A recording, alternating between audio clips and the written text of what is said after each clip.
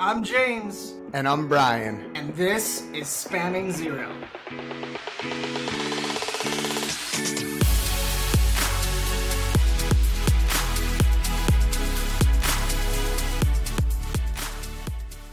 Welcome to Spamming Zero, everybody. We have a great guest today. Liza Landsman, welcome to the show. Hey, thanks. I am really excited for this discussion today. So for those that don't know, and I would imagine that unless my parents and family are listening to the show, none of you know. Me and Liza have a very strong personal connection through my family. And you were the very first person that I ever heard of with the title of Chief Customer Officer.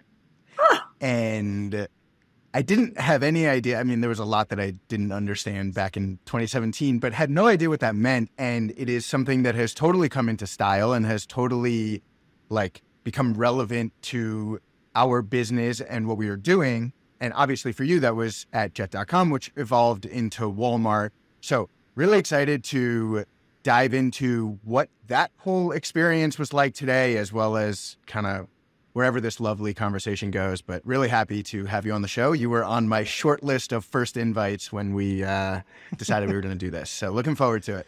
Great. I'm delighted to be here. Always nice to know my made-up title. What's exciting for you? Brian, Liza being the very first person that you've known that was a chief customer officer just tells me how young you are. That's very fair. That's very fair. It is way more in style now than it was, though.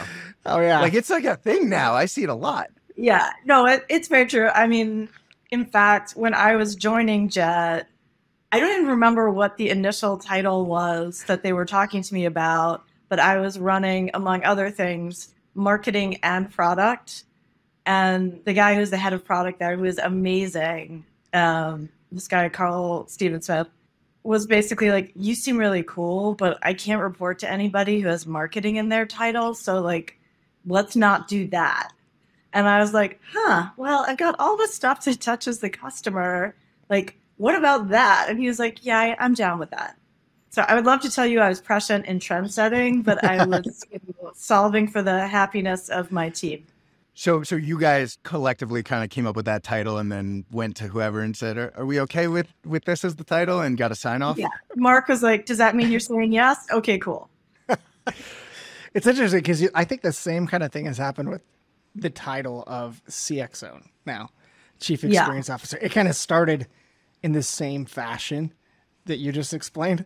I think there's a lot of people out there that had the same, maybe similar experience as you at that executive level. I think that's right. I mean, I do also think, all kidding and flippancy aside, there has been a real awakening to for a lot of companies, particularly those that touch consumers or that touch customers, regardless of the flavor of customer. There's, for many people, whether you're in the software business or something else, the experience is the product. And so there's a little bit of maybe we should actually pay attention to this, as opposed to it'll all kind of happen in the ether and it's all good.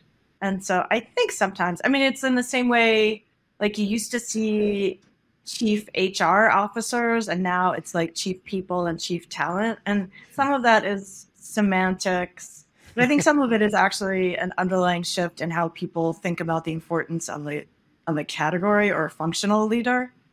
Sometimes it goes too far. A board that I sit on spends a lot of time talking about human capital, and that phrase makes me extremely uncomfortable. Yeah, I heard that one. But I get where it's coming from. So obviously you have since now evolved into your role as a VC.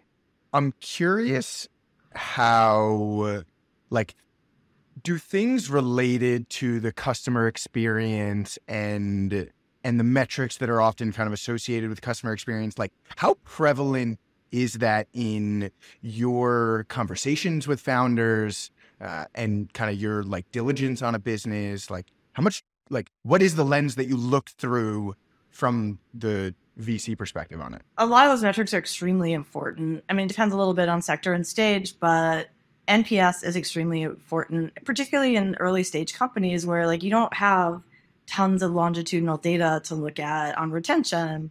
And so NPS becomes this highly important indicator and predictor of product market fit. I think we look a lot at broadly, if it's not a consumer company where there's NPS, we look at CSAT among customers to kind of suss out, like, have these people built a product or an experience that actually is sustainable and has longevity? So that's really important. A huge part of our diligence process, particularly on companies that are in the B2B space, is talking to existing clients. Like, that's a huge part of the process because we can look at the metrics of the business, and obviously that's table stakes are like those being healthy and moving in the right direction. But the best way for us to understand whether or not customers are really loyal and how they perceive a product or a platform or solution versus its competitors is to talk to the customers. And we always do that. We often also talk to people who have tried it or people who are prospects to kind of get a better read of the market and what are the sort of key decision criteria. So that end-to-end customer experience, whether it's a consumer business where we're looking at NPS, cohort retention data, we'll read reviews online.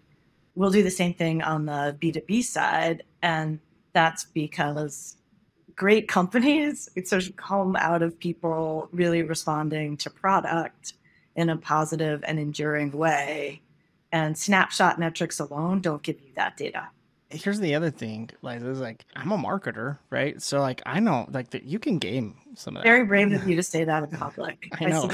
Like, you can game a lot of that stuff and a lot of those metrics. Well, of course, I've never done that, but I understand others. Of course, right? Sure. I love the fact that from your VC lens, like you're looking at this from like, we actually go talk to customers and we hear them. Like a good example of this is that I sit on a board of a company that does like they're a gifting platform. I won't say their name, but there were some situations that were happening in like during the pandemic that had a huge impact on a lot of customers, but their reviews still were showing amazing things. Their NPS was still showing amazing things. But then if you dove into it and you started talking to their customers, like there was big issues. And I think that that's one of those things that you can't really identify all of the big challenges that people might have. And I think especially like, I think one of the reasons why Brian might be bringing this actual question into the table is like, we've been talking to so many people recently that sit in the e-com space that are trying to figure out how to make sure that, you know, their tech, especially as it relates to customer service and customer experience, is not cut right now, right? Because there's a lot of cuts that are happening in the economy. So what's your advice to them? Outside of these metrics and looking at these things that really matter, what's your advice to them on where their focus can be so that these things aren't cut? A lot of this is going to be very situational on stage, sector, nature of business. But one of the things that could come back to something you and I have talked about before, which is a lot of people approach solving the problem of increasing cost efficiency by starting with increasing cost efficiency and then backing into, well, how do we make that as painless as possible for customers versus starting by saying, how do we maintain the best possible experience and then re-engineer costs around that experience. And it's a really important difference in how you think, like what your priorities are, but also like actually how you solve the problem. Because, you know, you could say, it would be great, we can, you know, fire every human being we have that does customer service and support and automate 100% of what we do and we get a real cost efficiency.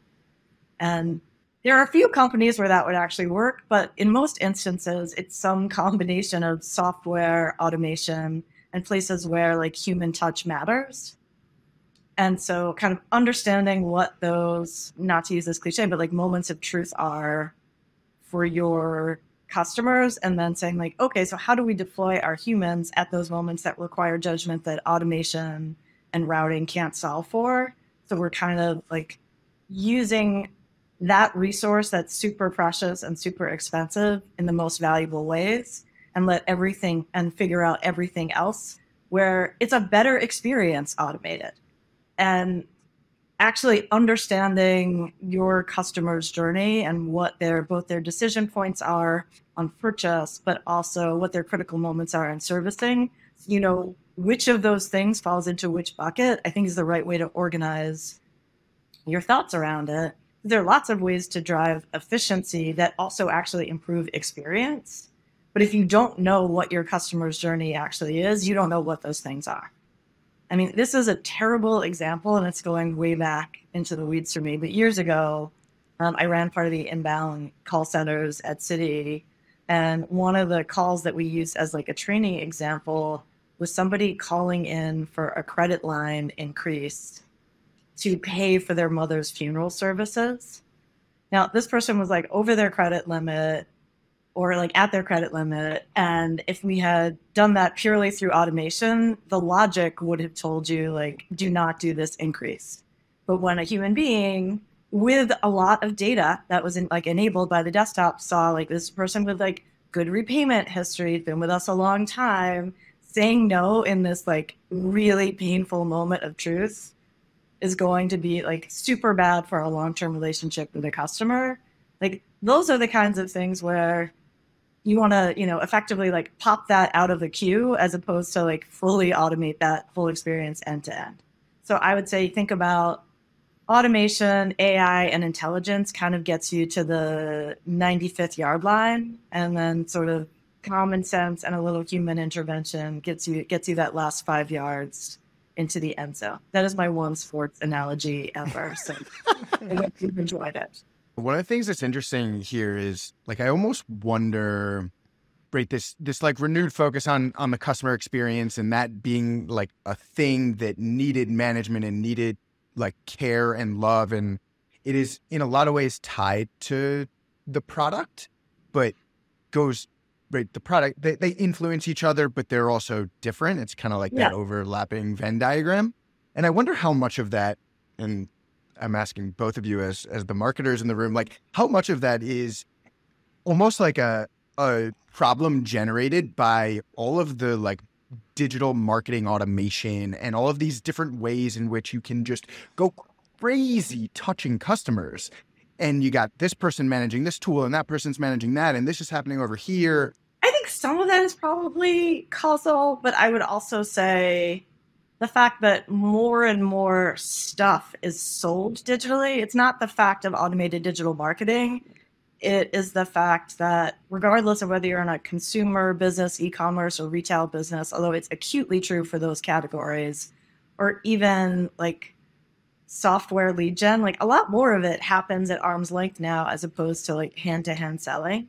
Like it's very different to think about customer support in a world where people buy sofas online they've never sat on versus 15 years ago, there wasn't a sofa in America, or very few, that were sold without someone sitting on it, measuring it, knowing it would fit in their apartment. And so now, like, a lot of the things that maybe were happening from an experiential, like the extension of product into experience was happening pre-purchase. And now a lot of that stuff is just happening at a different part of the cycle. And so customer service and customer experience teams have to handle a whole host of questions and like post-purchase issues that just didn't exist before. Like if you had sat on a sofa before, you would know whether the material was scratchy or not, but you don't know until it's in your apartment now. So it's almost like the people that ran the customer experience were the people that were in all of the stores where all of the goods were sold. And it may or may not have been operating under that title, but they owned it. Yeah, like it's just, in a way, it's just like a shift of geography of where lots of different parts of the customer experience are happening. I mean, you think about it, like the experience you had walking into a retail environment before where like there was a scent that had been curated specifically for the store. There's lighting. McDonald's French fries. Bath and Body Works is what gets me, man. Like you walk past that store, it makes me want to go in there every time. I have no idea what you're talking about. But like all of those things were before, and now like is all of that cared for in unboxing? Probably not holistically. I do think there is a thing, I want to say 2017, 2018, sometime around there. I know as well, I was at Jet, this came out. It was like Pew Research, I think it was Pew, but it was a big national longitudinal study. They're talking about American like trends and preferences around like style and customer experience. And one of the things they talked about is that 2 out of 3 American households at that time, it's probably gone up since then, owned an Apple device. And the reason that I bring this up is that like think about like the infusion of like design sensibility, ease of use, like just a raising of expectations across the board. And whether that's like on your computer, your phone, your music listening device, that kind of raising of expectations of the American consumer, and I would say the American customer, because all those people are corporate buyers too, has created a really different and heightened sense of expectations around how easy is something to use, how intuitive is the interface. Like when I take this out of the box and plug it in, it's going to work seamlessly. And I don't want to put like all of this, you know, sort of burden or blessing on Apple, but I do think it's actually like a really seismic shift in how American consumers think about how they're going to interact with products, goods, or services. And that also didn't used to be true. And so you got this both shift in how people buy and sort of a broader shift in the market of like everything is beautiful and easy. And I would say 20 years ago, if you ask American consumers that, like they wouldn't have said that. You know, they were kind of like my bar is like my cable provider, which probably sucks. And James, I'm curious your thoughts here, and then there was also almost the Amazon component of they kind of set the standard for purchasing and it will online. Be super fast. Yeah, and that's you get the speed element bar there also. Convenience, and it's almost everything I might want. And so there's kind of been, over the last 5 to 10 years, unparalleled access at reasonable price points to almost everything really quickly, and it's well designed. And like that's the backdrop, and then you're someone selling to consumers. Now go. I mean, one click purchase, and it's at your doorstep in 2 days. Plus, it's changed the way in which we look at products too. Like when I go to a retail store, anywhere, literally, I will always go to Amazon while I'm in the retail store to see if it's a better price or if it's a similar price that I can get shipped to me 2 days later. Well, I go online and look at reviews while I'm in stores. Yeah, like, oh, exactly. One of them is better. It's changed the way that we've behaved as consumers because everything is so convenient there. The review process and having accessibility to the ideas of what people have with the products and their real life experiences with them. Like now Amazon has these video reviews of people actually unpackaging the item, using it live. Like it's a whole different type of thing, right? There's 2 things. One of them, Liza, you mentioned, and I agree that I don't think it's this like mass amount of automation that's caused this problem. I think that one of the areas that I think is often forgot about, I think across organizations, many that I've talked to that I consulted with for a very long time, I made a lot of money doing this on the side for like as a consultant, and most businesses don't. They just don't map out the journey, and it's a problem. I think that it needs to be an exercise that people go through. And I think that you mentioned that, Liza, is mapping out the journey and understanding the journey. It doesn't mean that you have to have every little detail figured out and every little detail like maximized to its like, you know, going to the phrases that I use, the crawl, walk, run. It doesn't mean you have to have it at the run phase, but you have to have an understanding and you have to document it. And I would say going maybe like a little bit more into the weeds is that I think a lot of people do map part of it, but they basically map up to purchase. It's like a romance novel that ends at the wedding and forgets the next 30 years of marriage as the real story. And I actually like this to me is one of those like obvious things to do that many companies don't do, which is like, think about, okay, the beginning of the relationship is the purchase. Now what happens in that customer journey? We did an interesting thing at Jet, which is we did like a very simple customer journey mapping where we just ask people with those like annoying smiley faces that they use at airports when it's like rate your experience. Yep. And we did it kind of like discovery off-site, searching on-site, adding something to basket, waiting for your stuff to show up, unboxing, and then using whatever it is you got from us. We're just trying to get a sense of like emotional states of people. And it was super interesting. And this is going now back 5 or 6 years, but basically like we in our heads were like, oh, it's very exciting when you're buying something. No, that's like super boring and kind of like, oh, this is just how I make the sausage is the finding of the thing. Like occasionally you get these like spikes of emotion when people like find a good price or find exactly the right product. But that was like pretty all like middle of the road. Like the spike of excitement happened at unboxing. We're like, yeah, I got my stuff. And it caused us to really rethink about like where we put the emphasis on investing in customer experience, because yeah, like that upfront piece has to be seamless and has to work. It's not the place that's emotionally fulfilling for the consumer. Now that's going to be different in every company's customer journey work, but kind of understanding like what are the highs and lows for your consumer makes a huge, huge difference. And I think a lot of people kind of truncate that work and kind of feel like once the thing is like in the basket, our work here is done. You bring up a really good point, which was actually leading to the second point that I had, which is along these lines of, I call these sort of like unconventional moments, or some people refer to them as a wow moment.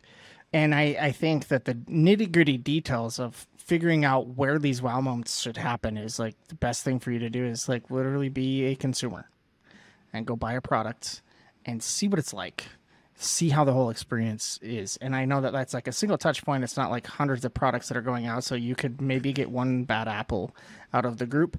But ultimately, like going back to what we were talking about too, is like when we mentioned like going through a retail store and you walk by like Bath and Body Works and you smell that smell.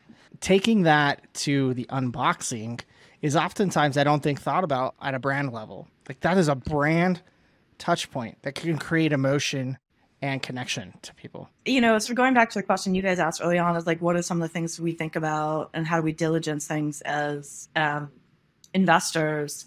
We often, when we're looking at consumer companies, people will be like, oh, I'll send you stuff. And I'm like, no, I've already shopped on your site, or I'm about to shop on your site. Like, I don't want the venture capital version of the experience, which I'm sure will be pristine.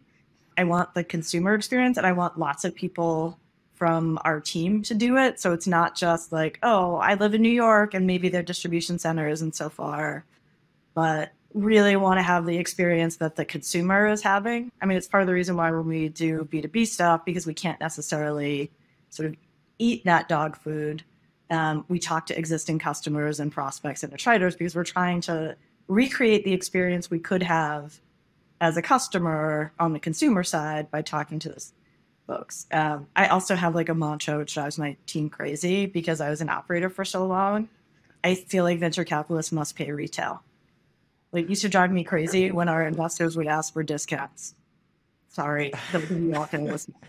I'm just like, hey, like, don't you understand you're eroding your own profit margin? Like, let me keep this. It's the same reason now when I'm like diligencing companies and they come up like a link that's a paid link, I never click on that because I think about the money. It is hilarious. I think about that too. When I'm going to our own website and I search it on Google and then I get like the PPC is popping up first. I'm like, oh no, can't click that. Like, gotta scroll down. Like Brian driving up our CAC. Look at this. Yeah. I think of people who understand that, who I'm like, oh, I'd never click on the paid link, except I will always do it for Amazon because of course they should pay. Yeah, of course. So one more question for you. And I know, James, you're getting ready to cut me off because we're coming up on time here. I think that at least in like very simplistic and classical thinking, the vetting of an early stage opportunity is a lot about like product differentiation, right? Like, I know, at least for me coming up in this experience, like everything was always about product differentiation. And when you shift to the B2C side of the coin, I feel like brand and brand value is almost spoken about like side by side or even sometimes above? And how do you think about that? I have a point of view on this, and I will just always call out when this is my Liza Landsman rogue employee point of view and not necessarily like a broadly held view in the industry or at my fund, which is I don't want to say anybody can build a brand because it's hard to build a brand, but building an early stage brand is actually not as hard because if you are a smart, thoughtful person, you can probably find at least some other humans who like the thing that you have built. And so it's very hard to tell when something is very small, whether like, oh, you found the other 5,000 people who dig this, but that's all there is. For me, early stage on consumer, outside of like the motherhood and apple pie stuff, like TAM and early velocity, like it's all about the team. And some of that is just, some of that is track record. Some of that is just my sense of like, it's, you guys know this, it's incredibly hard to build a company. Super, super hard. And building a sustainable company is that times 10. And the only thing that you can know for sure is going to be true is nothing is going to unfold the way you think it's going to. And so you're looking for people who have the intellectual horsepower and the emotional fortitude to overcome the 47 things that are going to go wrong or go differently than you think. So I sort of focus a little bit more on that. That said, it's almost like great brand is table stakes. If the brand is not, even if they're great people and the brand sucks or isn't getting resonance, then that's a deal killer to begin with. But I would say the other thing is we really do pay a lot of attention and diligence on the consumer side. Like the way, like, brand is having a great brand is subjective, but like we will read like as many reviews as we can find. We will look at social media following, like, and the quality of the post, not just the quantity. Like if a brand gets like attacked or into trouble, we actually look at what people like is there a community that's like defending and advocating for it? Because really it's about the intensity of the love. And that is really indicative to us. And I think, so that's about quality of the experience. It's about the resonance of the brand. It's also about whether this brand has like thought about community and their customers. And it doesn't make sense for every brand to do that, but you know, it's really interesting. We're investors in this company, Harper Wilde, through our joint fund with CAA called Connect. Which is, I believe the correct term of art now is foundational garments, but they sell bras and underwear. And they do really cool stuff. They do a lot of collabs. They did a great thing where they're like donating money to Planned Parenthood after Dobbs. And they've done this before with these bras that say, fuck your laws. I got them for everyone on my daughter's crew team. Like amazing.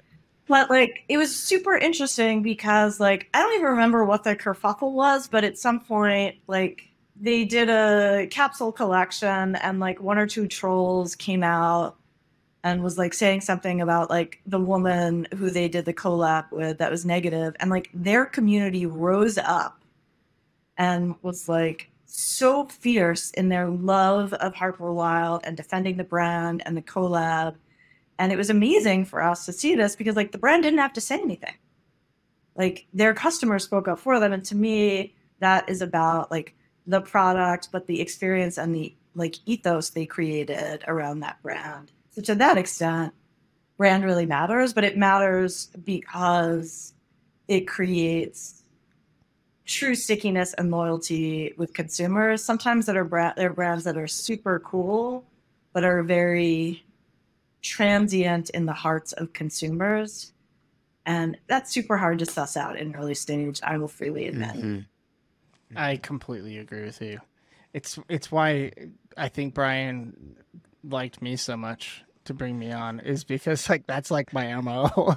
Like, you're in the hearts and minds of consumers. I don't know why, but like it's a big thing that I do. I believe in those wow moments and creating the stickiness with customers, because I think that marketing should be responsible for how the brand is perceived and portrayed, all the way through post-purchase as well. And I think that it is our responsibilities as marketers to figure that out and make sure that we are naturally, and I say naturally because it can't be like gamified, creating community amongst the customers that they feel like there's a safe place to be themselves and express that. I think when I was first joining E-Trade, the CFO, who I later became super close with, but was like very skeptical about marketing, when I was being interviewed, was like, well, marketing is basically just advertising and like that's all discretionary spending. I was like, well, that's like the piece above the waterline of the iceberg of what marketing does. I was like, but honestly, marketing answers one question and one question only, which is, what do we want people to believe is true about us? And there are lots of different ways you have to answer that question. And some are in product and some are in experience and some are in like the artifacts you produce in creative. But like unified marketing does that really well. And it's one of the things that's super interesting as we've like moved more into the digital space. I used to have one rule for my teams, which is everything we say about ourselves has to be true. That seems like it's obvious, but that has not been the history of classical marketing. And I think in a world where the like space and the time between the click and the experience is nanoseconds, customers are really good at sussing out when you're bullshitting. And so forgetting about the morality of it for a moment, it's just really capital inefficient to BS your. I love it. That's a mic drop right there, Liza. We are at time.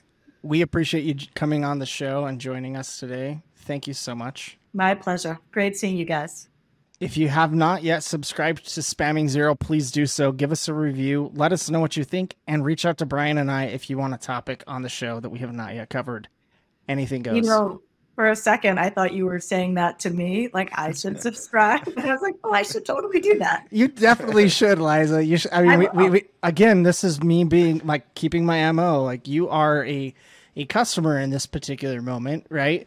Like on our show. So here's my sticky moment for you, as I don't require you as the guest to do anything. If you want to subscribe, great. We would highly recommend that, but we're not going to require you to do it because we think it should come naturally. I love it. I also like the hand selling in this moment, so I'm super into it. All right, cool. Thanks for joining us this week. Stay tuned for the next one.